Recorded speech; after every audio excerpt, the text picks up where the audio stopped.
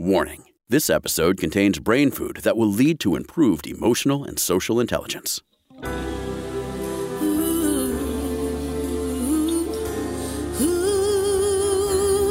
Give us 1 hour and we'll help you change the way you think about happiness.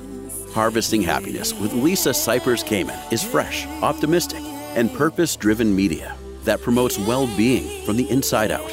Each week, Lisa spotlights diverse trendsetters and change agents who are the greatest contemporary thinkers and doers, devoting their lives to creating a better world in which to live. Your host, Lisa Cypers Kamen, is a widely recognized applied positive psychology expert, author, documentary filmmaker, and lecturer specializing in optimal lifestyle management. Let's get to it. Here's Lisa. Good morning, good afternoon, and good evening, wherever you are. Thanks for joining us on today's show, where you will learn about the psychology of money, finessing financial security. My first guest is Michelle Singletary. She is a syndicated columnist for the Washington Post, and her award-winning column, The Color of Money, appears twice a week in dozens of newspapers across the country. She is a frequent contributor to NPR and regularly appears on CNN's weekend editions of New Day, CNN Newsroom, and The Situation Room with Wolf Blitzer. In 2020, the Washington Post celebrated her long and distinguished career at the paper with the Eugene Meyer Award, its highest journalistic honor. Singletary earned a master's degree in business and management from Johns Hopkins University. Currently, she lives in Maryland with her family, and she's in the house to help us out with some financial first aid. Hi, Michelle. Thanks for joining us. Oh, I'm so happy to be here with you. Me too. Oftentimes, people say, the old adage, money can't buy happiness, but we know from all the research that that's not exactly true. That's true. I mean, the thing is, what people are trying to say with some of the studies is that an abundance of money doesn't make you more happy, but there is a minimum amount that you need to live and to achieve some level of happiness and security. Really, that's what it's about. Happiness equals security, or security equals happiness. And I think it goes back to Maslow's hierarchy of needs, right? When our base is secure, we have the ability to become self-actualized, to do the work that gives us meaning. But when we're just struggling for survival, we're in panic mode. That's exactly right. And if we don't have that baseline, we tend to make decisions that are not in our best interest in terms of making us happy. For example, you may stay in a job longer because you haven't handled your money well and you're making really good money, but the job is making you miserable. So the answer isn't to continue in that miserable job. The answer is to figure out how to handle your money better with whatever you've got, and then pursue something that's going to make you secure and happy. Amen to that. Let's talk about the times in which we're living right now. We are coming out of, or some might say we're still in the midst of, the pandemic. So many people have been financially affected by this. Jobs have been eliminated. People are out of work, and there is fear in the air. And I think rightfully so. It definitely is. The thing is, the economists talk about it as like a K-shaped economy, so or recovery. So if you think about a K, that line that goes up, that's quite a few Americans who kept their job, was able actually to save during the pandemic. And then the bottom line that's going down represents a lot of low-income families, people of color, who were already struggling. And, they were already at the mountaintop, perched to go over, and this pandemic just pushed them over the edge. So what kind of strategies or tips can you give people who may be struggling, who say, you want me to save, you want me to strategize when all I'm trying to do is put food on the table? So, I approach it like you would if you're going to an emergency room. And so if you've ever been to a hospital emergency room, say you sprain your ankle and you're sitting there for hours and hours and you're thinking, when are they going to see me? And then someone comes in after you and they take them back right away. And you're ticked off. You're like, wait a minute, I've been waiting here forever. But what you don't know is that the staff has triaged that emergency room. So they're taking back people who are in critical condition. So that person who came in, they were having a heart attack. And while your sprained ankle is definitely something that needs to be taken care of, not before someone is having a heart attack.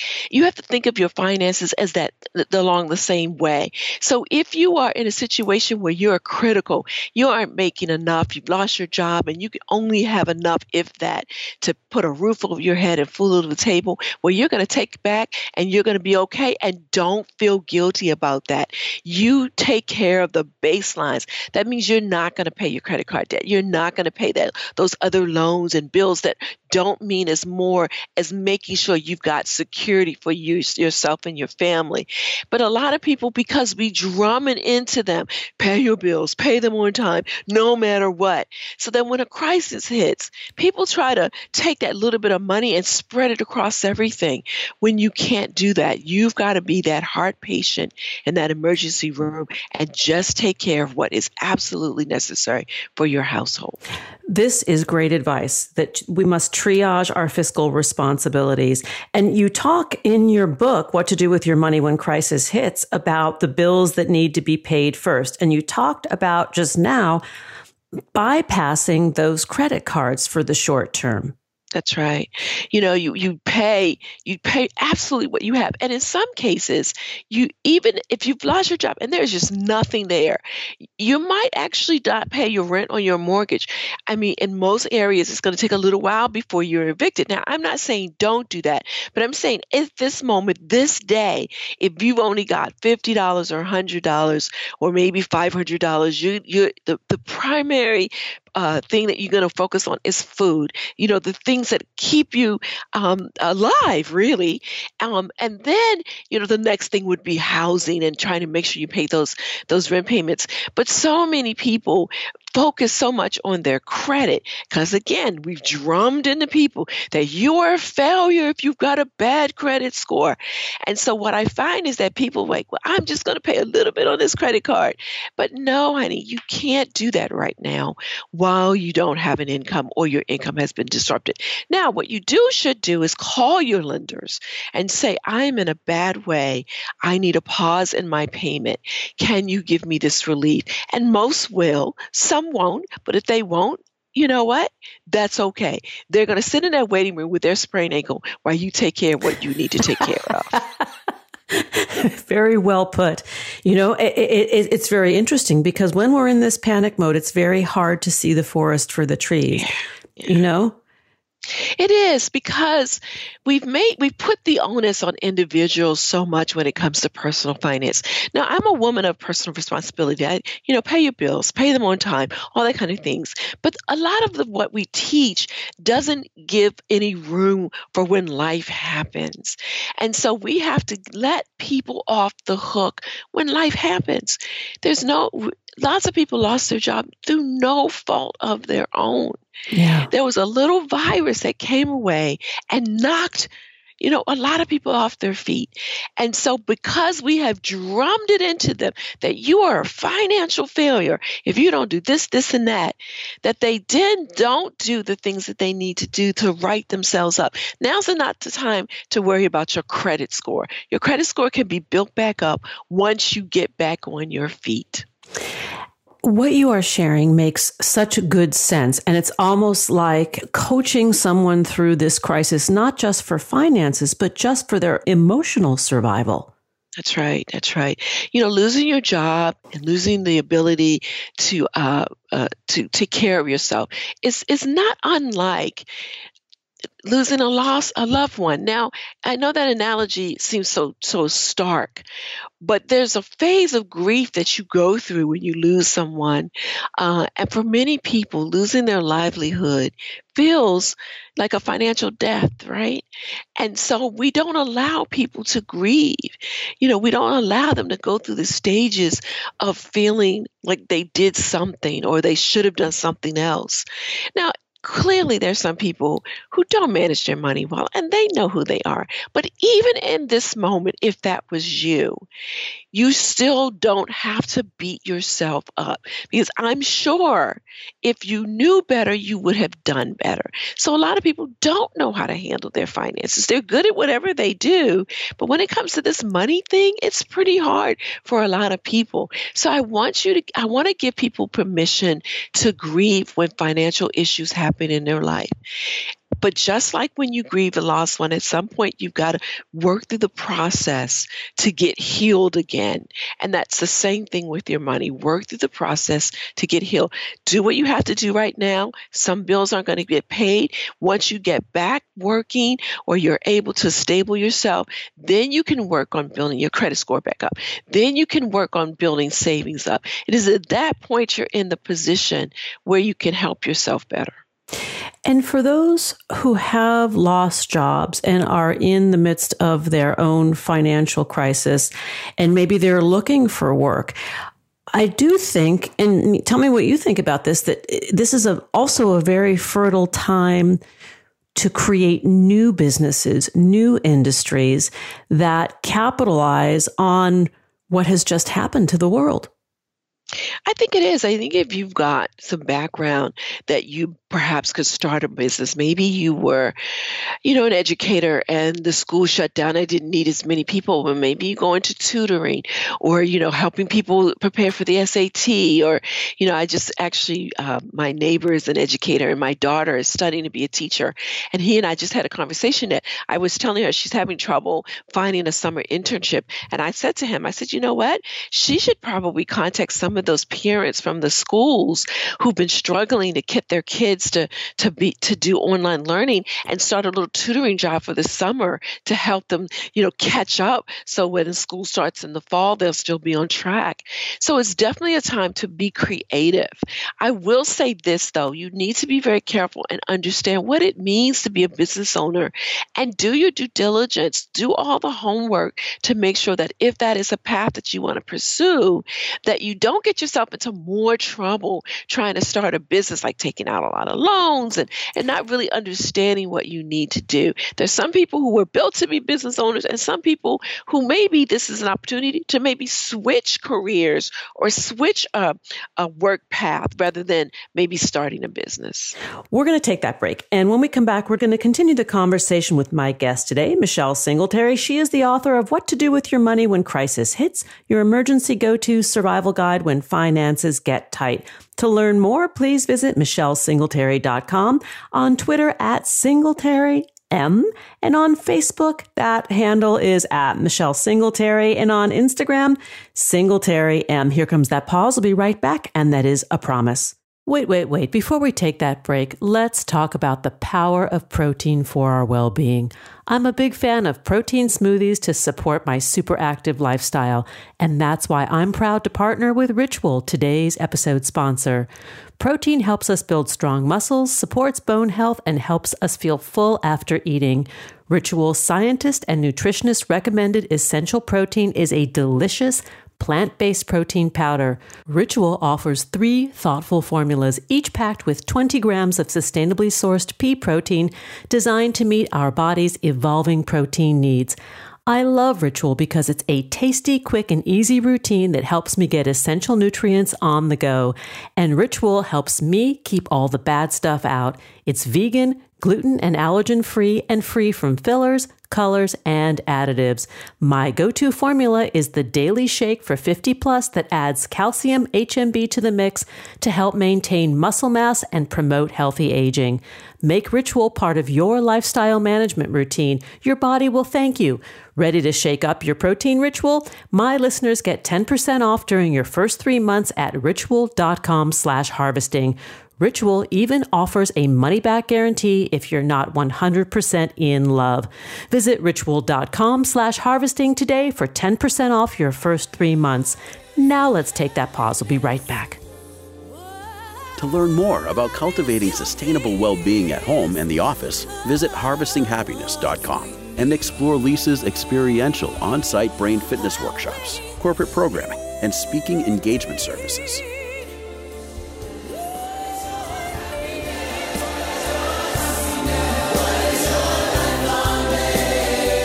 And we're back. But before we rejoin the conversation, let's talk about the ease, efficiency, and cost savings of having your favorite high-quality grocery items delivered right to your doorstep.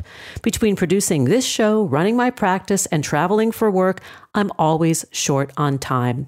And that's why I'm a member of Thrive Market, where I get top-notch, carefully vetted provisions. That means everything from healthy pantry essentials to sustainable meat and seafood to non-toxic cleaning and beauty products shipped to my front door. Thrive Market is serious about providing great value, and price matches its products. If you find a lower price anywhere, Thrive Market will meet it. Finding everything you need on Thrive Market is a snap because you can filter your wants and needs by values and lifestyles to find what works best for you and your family. Shop by what you eat and what matters most to you. Thrive Market offers more than 5,000 products to choose from to help keep your family and home well nourished. My recent order included Thrive Market's wild-caught Alaskan sockeye salmon and organic balsamic glaze. Whether your lifestyle is plant-based, keto, gluten-free, zero waste, or BIPOC-owned brands, Thrive Market has got you covered. And when you join Thrive Market, you're joining me and a community of more than 1 million members strong in paying it forward to sponsor other families in need. Let's not forget about their fast and carbon-neutral shipping that is also helping to better our one precious planet. Can your grocery store do that? Join Thrive Market today to get 40% off your first order and a free gift worth over $50. That's THRIVE market.com/harvesting to get 40% off your first order and a free gift worth over $50. That's thrivemarket.com/harvesting, thrivemarket.com/harvesting. Now let's get back to it. And we're back, continuing the conversation with Michelle Singletary. We're talking about the psychology of money, finessing financial security. Let's get back to it. So, Michelle, prior to the break, we were talking about, how to take care of ourselves when financial crisis hits. I want to turn the topic a little bit to savings, because this is a dicey thing for many of us. How to save, when to save, how to dip into savings when crisis does come about. It definitely is. The Federal Reserve looked at how people handle their money and found that a great amount of people don't have enough money to weather a $400 financial emergency. Yeah. So in other words, if something happens, they can't even come up with a $400. Other studies have shown, people don't have, $1,000. So, like your car breaks down. Why is it when your car breaks down, it's always like $1,200? Always. And, it's just like they've got some sort of cheat sheet behind there that says charge everybody this no matter what. And so, but it makes sense, right? If people are living paycheck to paycheck, they haven't been able to carve out any money to put aside for a financial emergency. But the thing is, you've got to do that, even if it's just $25. And so what I tell people is that there really ought to be two pots of rainy day money. So the classic emergency fund, and I call that really the dire fund. That's if you've lost your job. And the goal is to build up at least 3 to 6 months of what it takes to run your household on a monthly basis.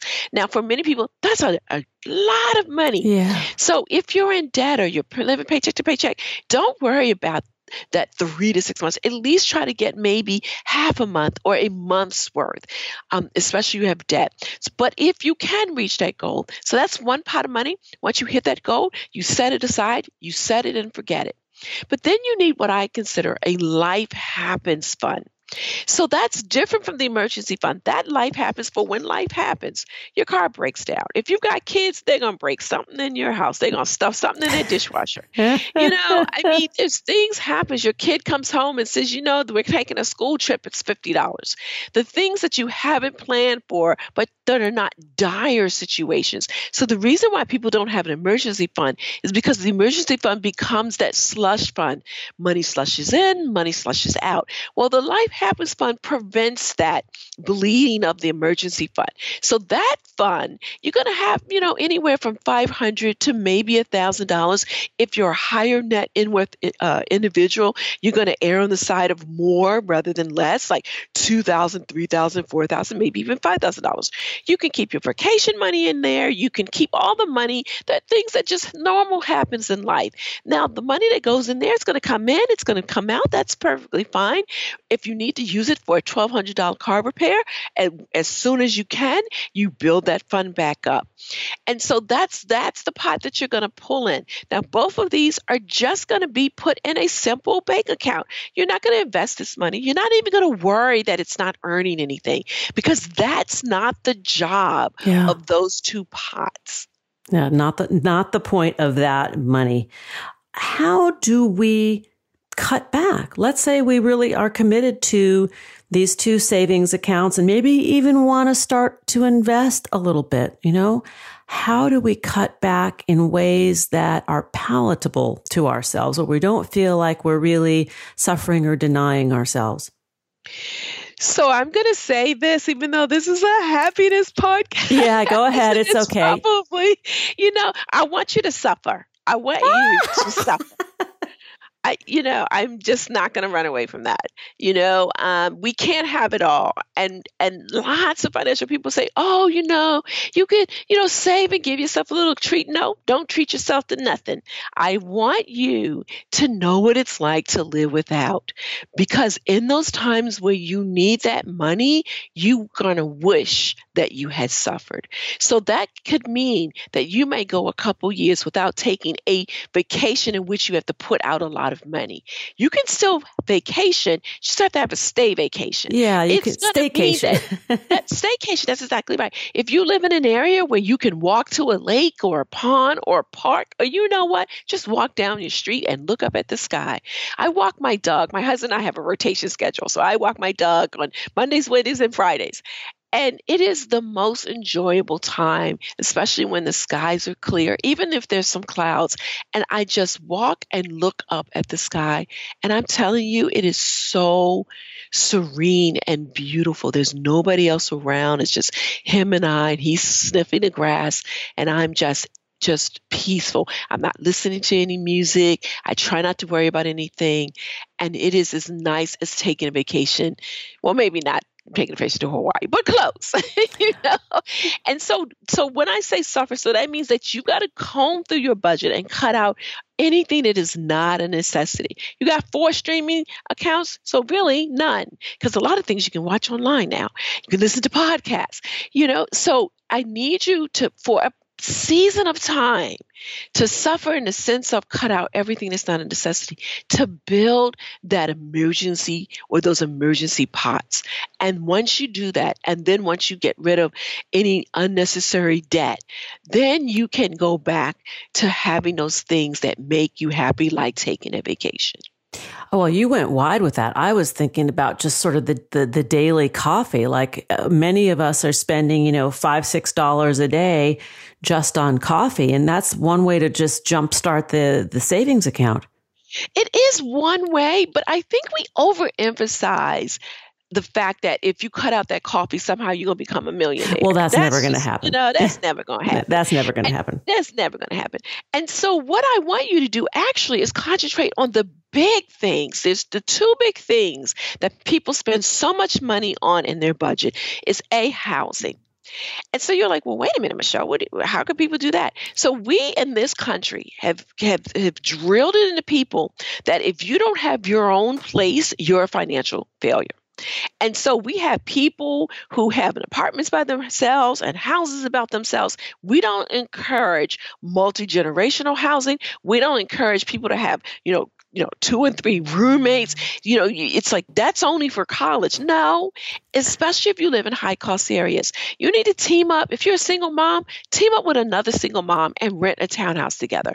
If you are able to, when you come out of college, go back and live home with your parents. And I'm telling you, live home until you're in your 30s. Oh my God. Serious about that. Because my husband and I have 3 children in their her early 20s. And our oldest has finished undergrad, she's finished master's, and we begged her to move back home and live with us. And I'm trying to get it till at least 30, because we told her, if you take pretty much your entire paycheck, about 95% for those 5 or 6 or even 7 years, when she launches, if she saved all that money, she could buy her home outright or close to it. And if in her mid-30s, she can be mortgage free, that is a financial game changer for the rest of her life. Yeah, I see where you're going with this now, and I'm with you. I'm back on the page with you. Yeah. Same thing with your second largest item on your budget is your transportation. We go from car loan to car loan to car loan to car loan. Over a lifetime, individuals spend about $200,000 on car loans. But if you keep that car for 10 or 15 years, maintaining it, and then never get another car loan because you've saved up that money for those 10 or 15 years and you can buy your car with cash, that's money that you can invest for your retirement so that you can retire early and be happy. Oh, I hear you. So let's talk about investment and the stock market and how to keep ourselves from panicking with the roller coaster that the stock market just does, doing what it does. Yeah, I'm a contrarian, so I'm going to say this. Go ahead and panic. Go ahead and scream. Ah! When the market goes crazy. Go ahead and do it. Because to tell people not to, it's against human nature. I'm a very good saver. I'm a very good money manager, done really well with my retirement accounts, and I have non-retirement investment accounts done completely well. But when that market last 2020 in March tanked tragically, I screamed, I yelled, I ran into my husband's office and I, oh, baby, we done lost some money. And he says, well, don't you kind of do this for a living? And so why are you screaming? But you can scream, but the thing is, don't act on that panic. Yeah. That is the difference. Because we know over time, the market corrects itself. It may not do that this year or next year. It may take 2 years, but on average, it's about 2 years for it to correct itself. So if you scream, but don't act on that, then you will be okay. Because here's the thing about investing. The number one reason to invest is to make sure that you keep pace with inflation or more. So the things that you buy today, you've got to buy tomorrow, and you got to make sure that your money grows that way. It's not going to do that in a simple savings account. It's not going to do that in your mattress. And if it does, if you want to put your money in your mattress, just let me know where you live. Yeah, we'll both come over. We'll both come over. So scream if you have to. Don't act on that. I think that's really good advice. I think, the ability to just be patient and hold on and see that all things are impermanent. The rise and fall of the market, that's the only guarantee, right? It's going to go up, it's going to go down. And if we can hang tight in there, it's going to turn out. That's right. And if you're closer to retirement, then you got to make sure you have a good plan in place. So you want to have about 2 years worth of living expenses, either in your savings accounts or through a pension or an annuity. So that money that you're going to use while you wait for the market to correct itself. So at least 2 years. So you don't want all of your money exposed to the market. You want to pull some back. If you're really conservative, you can have 2 to 5 years. And then after that, let the rest of that money roll. Because here's the thing, we're living longer. And so when you retire, say at 60, you could have another 20, 30, or 40 years of retirement. Yeah. And that money has to grow. And so you can let that money grow while you have savings to take care of your daily, rent and food and things like that. And that's how you can scream but not panic. Oh, I like what you're saying, because you're really saying you embrace the fear and then deal with it. That's So it's kind of no nonsense. This is life. Pull up your pants and get on with it. I really like that. Yeah, because people try to time the market. They say, well, I'm getting out now that it's bad. And then they're going to try to get back in. But the problem with that is you've got to know when to get out and when to get in. And not even the professionals know how to do that. No, they don't. They don't. Your dog is probably a better fortune teller than the professionals. He sure is. He knows when it's going to rain. And so. Oh, thanks for hanging out with me today. This book is great because there are many of us living with these conditions right now of fear and uncertainty and trying to be fiscally responsible and fiscally strong. So if you need some financial first aid, go out and get the book, What to Do with Your Money When Crisis Hits, your emergency go-to survival guide when finances get tight. Written by my guest today, Michelle Singletary. To learn more about Michelle's work, please visit michellesingletary.com, on Twitter @SingletaryM, on Facebook, Michelle Singletary, and on Instagram, SingletaryM. Thanks, Michelle. Oh, you're so welcome. Thank you for having me. Here comes that pause. We'll be right back. Did you know that happiness is actually good for your health? Happy people live longer, are more productive, and make better partners, parents, and professionals. Connect with us on Facebook @Harvesting Happiness and follow Lisa on Twitter @Lisa Kamen for a daily dose of inspiration.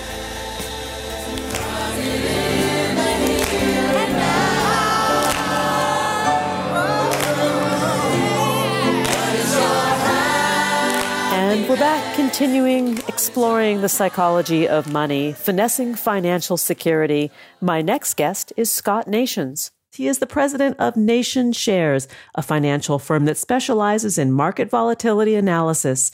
He was a regular contributor at CNBC, where he discussed markets and other investment topics. Scott is the author of A History of the United States in 5 Crashes, as well as 2 technical books for option traders, Options Math, and the Complete Book of Option Spreads and Combinations.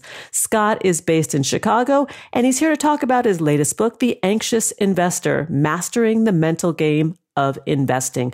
Scott, I'm one of those anxious investors. I'm so happy to have you on the show. Lisa, it's so easy to be anxious today, but thanks for having me. It is. Let's talk a little bit about the very human nature of us humans and how we behave with investment, which is a little bit like kind of gambling.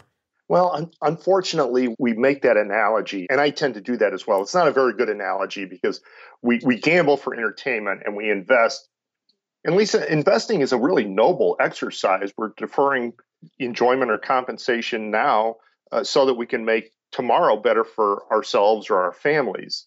And so it's easy to be anxious about it. And the goal of the book is to help people understand some of the behavioral biases that we all display, to help them understand them a little bit and do it in a really non-threatening way. Rather than lecturing, I tell 3, I think, really interesting narratives.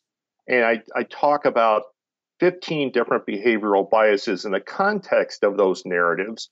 And the goal is for people to say, oh, yeah, well, not that bias, not so much for me. And that bias, not so much for me. But, oh, this one. Yeah, I fall prey to that. And so I'm going to be careful next time I'm making some investment decisions. Because, Lisa, unfortunately, of all the biases that I discuss, none of them, not a single one, helps our investment returns. All of them are bad for our investment returns. Well, let's talk a little bit about those 3 types, because I've got a picture in my mind of what I think they are, but I have a feeling you're going to prove me wrong. Well, I actually talk about, again, 15 different biases, and they're biases that we all fall prey to. And to your point, it's because we're human. And so to a certain degree, we have to kind of change the way we approach investing. And it's, as you point out, investing success is important for happiness and well-being. But we have to kind of trick our minds a little bit or understand how our minds think. As an example, it's easy for investors to think that the sorts of things they can remember should drive investing decisions. And we may not remember, but we've all heard of, say, the crash of 1929 or the crash of 1987 or what happened in 2008 and 2009 or what happened immediately after COVID broke out. We can remember those things. Unfortunately, that's not a good thesis for an investment strategy. And so I point out that if you can remember a specific thing that happened in the market, then it's certainly not normal. And it's probably not the way you want to structure your investments. When we talk about the types of investors, right? That's what I was thinking of. More of the image that comes to mind is sort of the cowboy gambler, the one who's really, taking a lot of risks, somebody who's, somewhere in the middle, a bit conservative. And then there are those who are completely risk adverse and just want that sure bet. And all three are strategies, but I don't think they're really working well for what you're trying to communicate in your book. No, the book is intended for the average investor who unfortunately is a little bit anxious. And you're right. There are many people who are just, they hate risk so much that they refuse to take any. But Lisa, that makes it really, really difficult in this day and age to save effectively for retirement or a college education. No growth. Given that for all of us, it's on us now. And then also, if you're taking a bunch of risk and jumping in and out of the market, that's not productive or successful either. So, people ask me now that I've written the book, they ask, what is your advice? And my advice to every investor would be invest, continue investing, don't stop investing, and don't think that you can jump in and out of the market effectively. So even though it's going to look bad at times, continue to invest because the market will do all of the work you need it to do when it comes to compounding your savings. And when we talk about the sort of behavioral psychology of investing, I think it's really important to talk about how as human, we are pleasure-seeking missiles. We're constantly wanting a hit of dopamine. We want that pleasure, that feeling, that swirl that you refer to. And talk about how, if you will, about how learning to manage that desire and that impulse control is really important. Lisa, the point of the book was to talk about the behavioral biases, but again, show them in kind of a non-threatening, non-lecturing way and help people understand, but then prove that they exist and quantify their existence. And there are a couple that feed into this sensation seeking that we all fall prey to. One is investors like to sell their profitable investments. And it's not because we're being disciplined and refuse to be greedy. There's a lot of research that shows that it's actually a suboptimal investment strategy. We are greedy instead for, as you pointed out, the swirl of chemicals that is unleashed in our brain when we actually realize a profit, when we sell something for a profit, whether it's dopamine or all the other brain chemicals that are at work. We're actually being greedy when we do that. And, there are other sensation-seeking. Investing shouldn't be a chore. It shouldn't be an ordeal. But on the other hand, we shouldn't be doing it for entertainment or sensation seeking either, because as I show in the book, that doesn't work out either. Talk a little bit about how you would counsel, let's say, a young person just graduating from college, and I'm thinking of my son, actually, who's got a few pennies that he's saved, and he's starting out with his investment strategy. Take us through a scenario that could work for somebody like him or people in that category. Well, congratulations. The first thing I would say to him is invest and continue to invest. Keep investing. Don't stop investing, and don't think you can jump in and out of the market. The second thing that I would say to him is pay attention to your time frame. Are you trying to invest this money so you can buy a home in 5 years?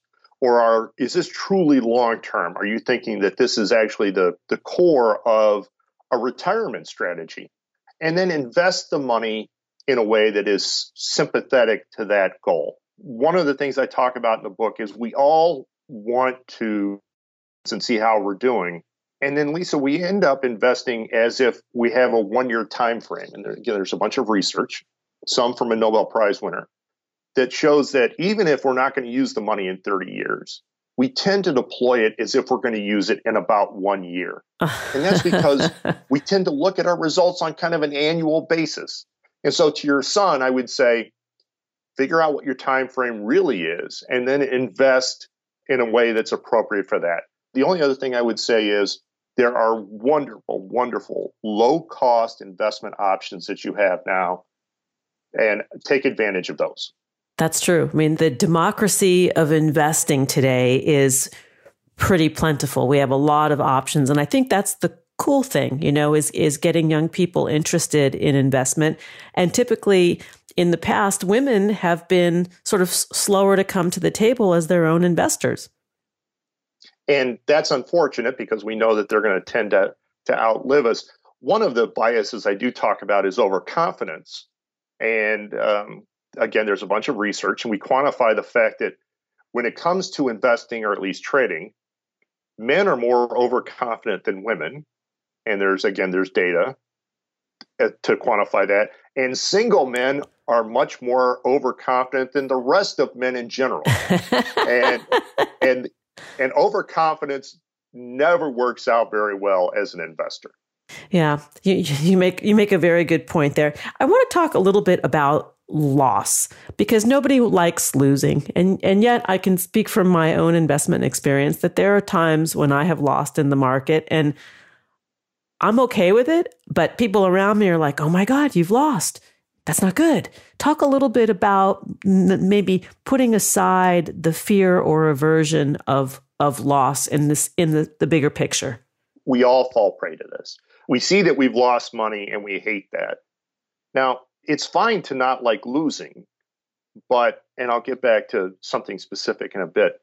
But again, over time, the stock market will do all the work you need it to do when it comes to compounding your savings. The specific thing I want to talk about is another one of the biases I discuss in the book. It's called loss aversion. And Lisa, we think about this, we hear this, we think, oh yeah, that's perfectly reasonable to be averse to loss. Yeah. That's normal. We hate losing. We're humans. And that's fine.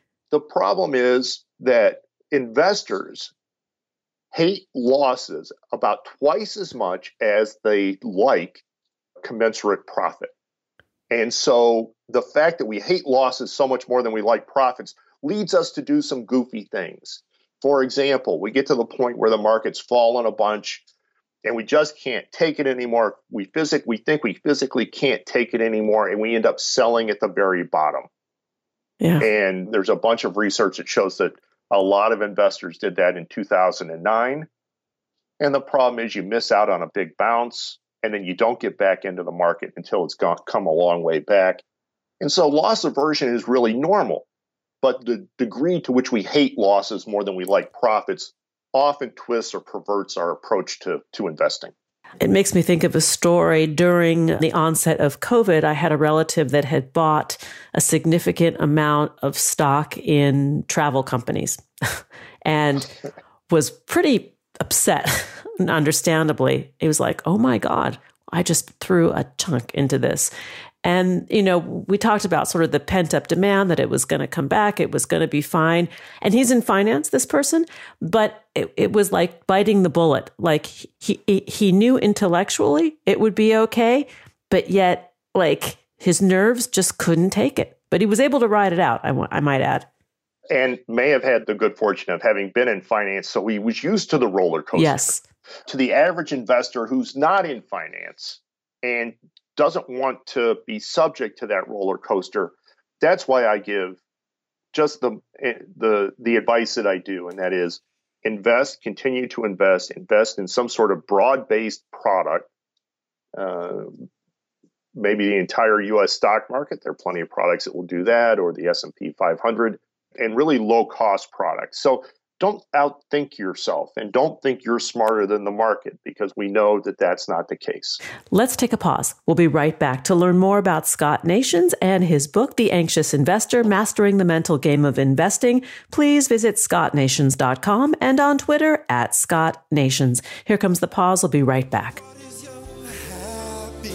Who says money can't buy happiness? Whether you are a skeptic or seeker, check out Lisa's new book. Are we happy yet? 8 Keys to Unlocking a Joyful Life, a boot camp manual for greater emotional fitness, is available at Barnes & Noble, Amazon, IndieBound, and HarvestingHappiness.com. Here's a truth bomb. Emotions are contagious, and happiness is a universally desired state. But we tend to forget that we all have the freedom to be happy or the liberty to be miserable each day, regardless of external circumstances. Explore the journey of human happiness, how to find it and keep it, with Lisa's documentary film, H Factor. Where is your heart? Visit harvestinghappiness.com to learn more.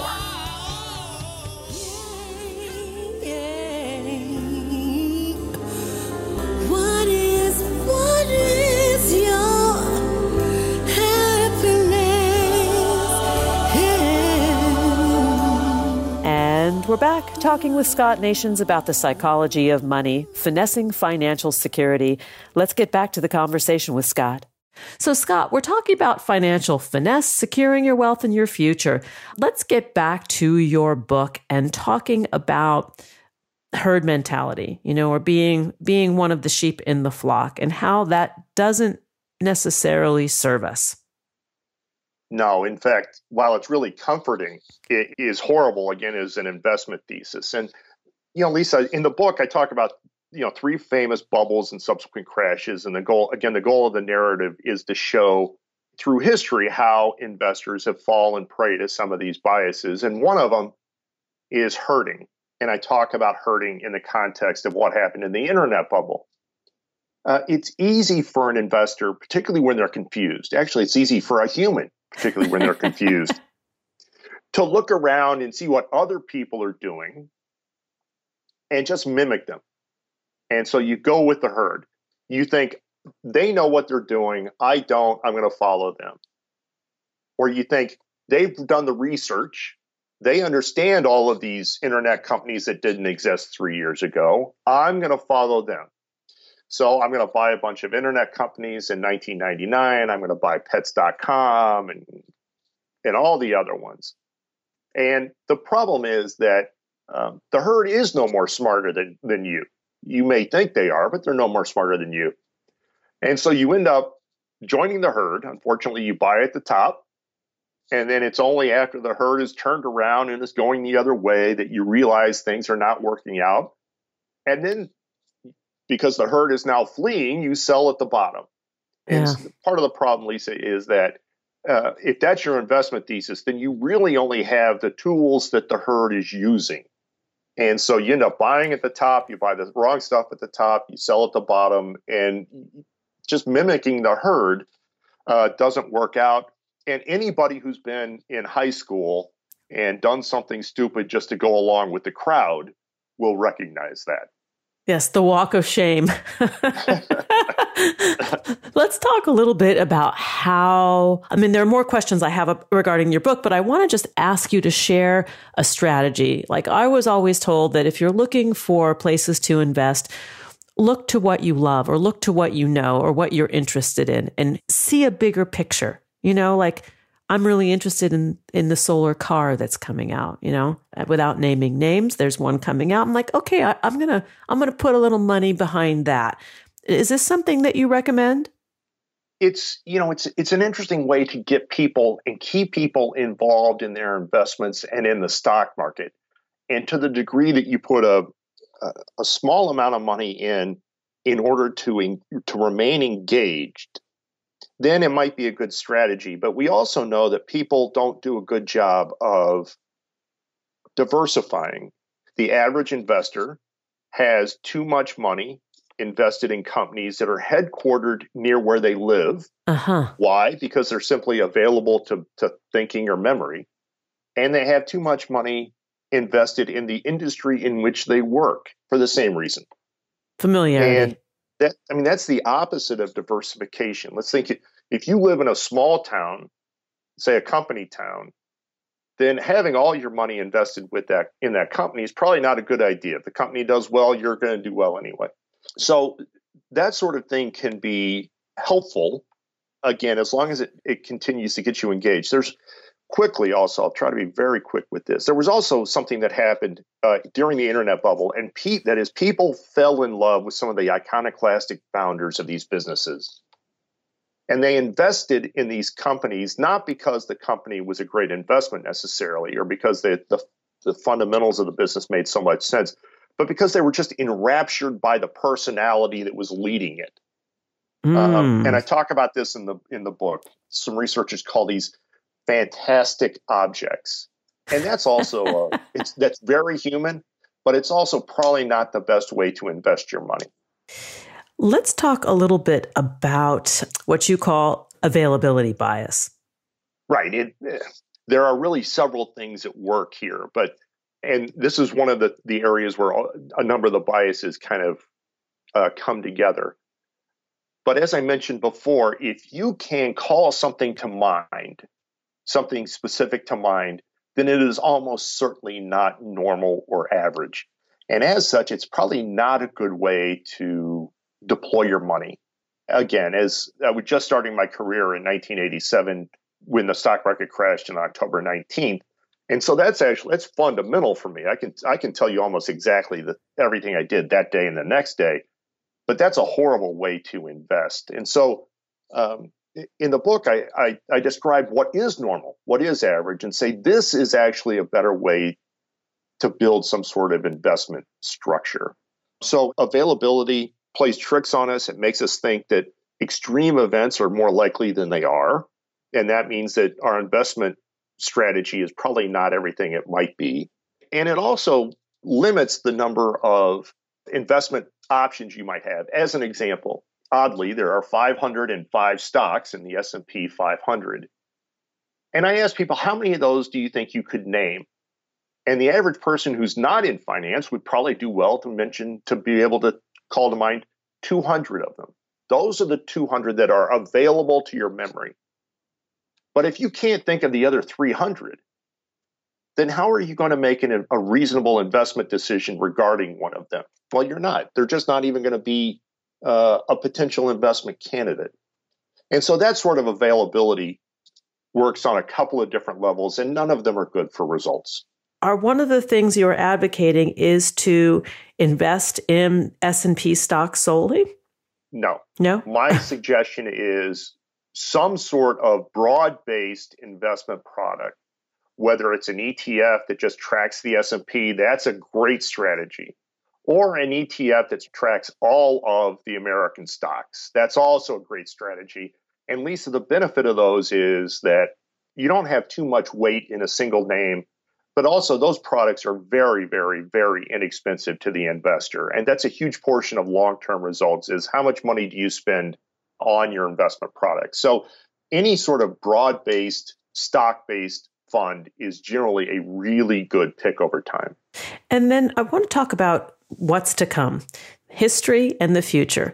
I think you and I spoke before we started this interview about the notion of a bumpy road ahead. And you said, and you've said it multiple times on this episode about continuing to invest, and keep investing. Are there a couple of takeaways or thought experiments that you can give our listeners to help them to stealth themselves and prepare for what's to come? That's a great question. And that's the flip side of the book. So I want people when it's time for them to invest to examine their biases and hopefully avoid some of them. As I point out in the book, the market is going to go down, and sometimes it's going to be a sickening ride. Yeah. Or it's going to seem to be a sickening ride. But you're compensated for that.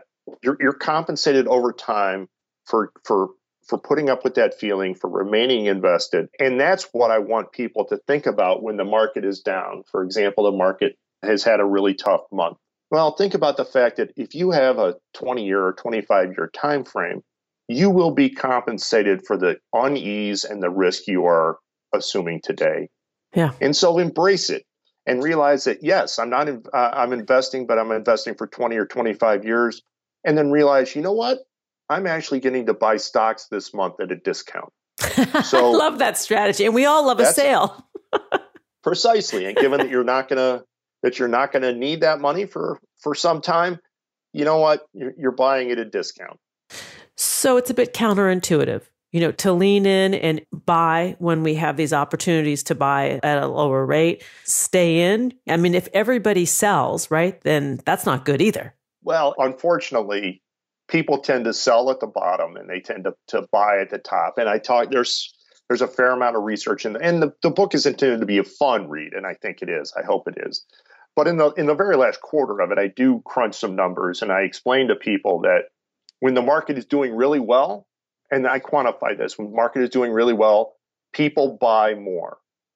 And when the market is doing really poorly, and again, I use the example of February and March of 2009, when the market is doing really poorly, people sell or stop investing entirely, and which is just that it's human. Lisa, it's eminently human.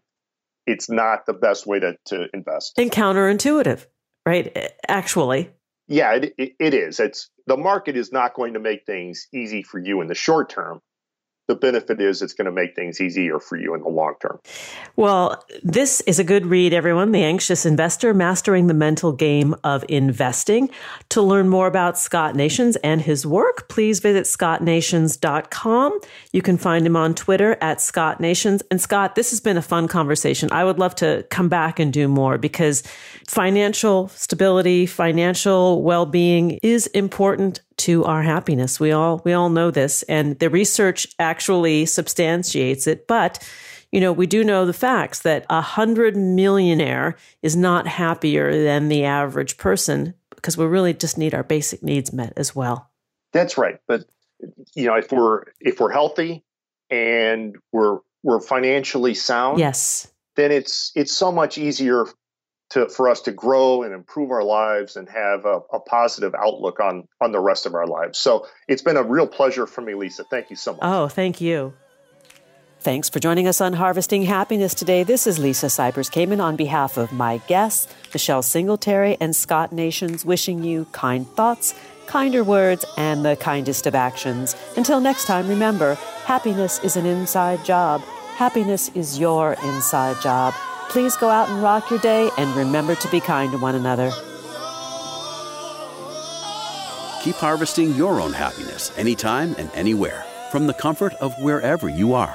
Subscribe, listen, and share hundreds of downloadable episodes via our free app or from our libraries at toginet.com, iTunes, Google Play, and other fine podcast platforms.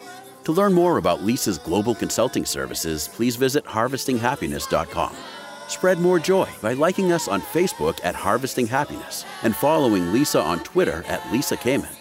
Harvesting Happiness is produced in collaboration with TogiNet Radio, KBUU Radio Malibu.net, and is available on PRX, the Public Radio Exchange.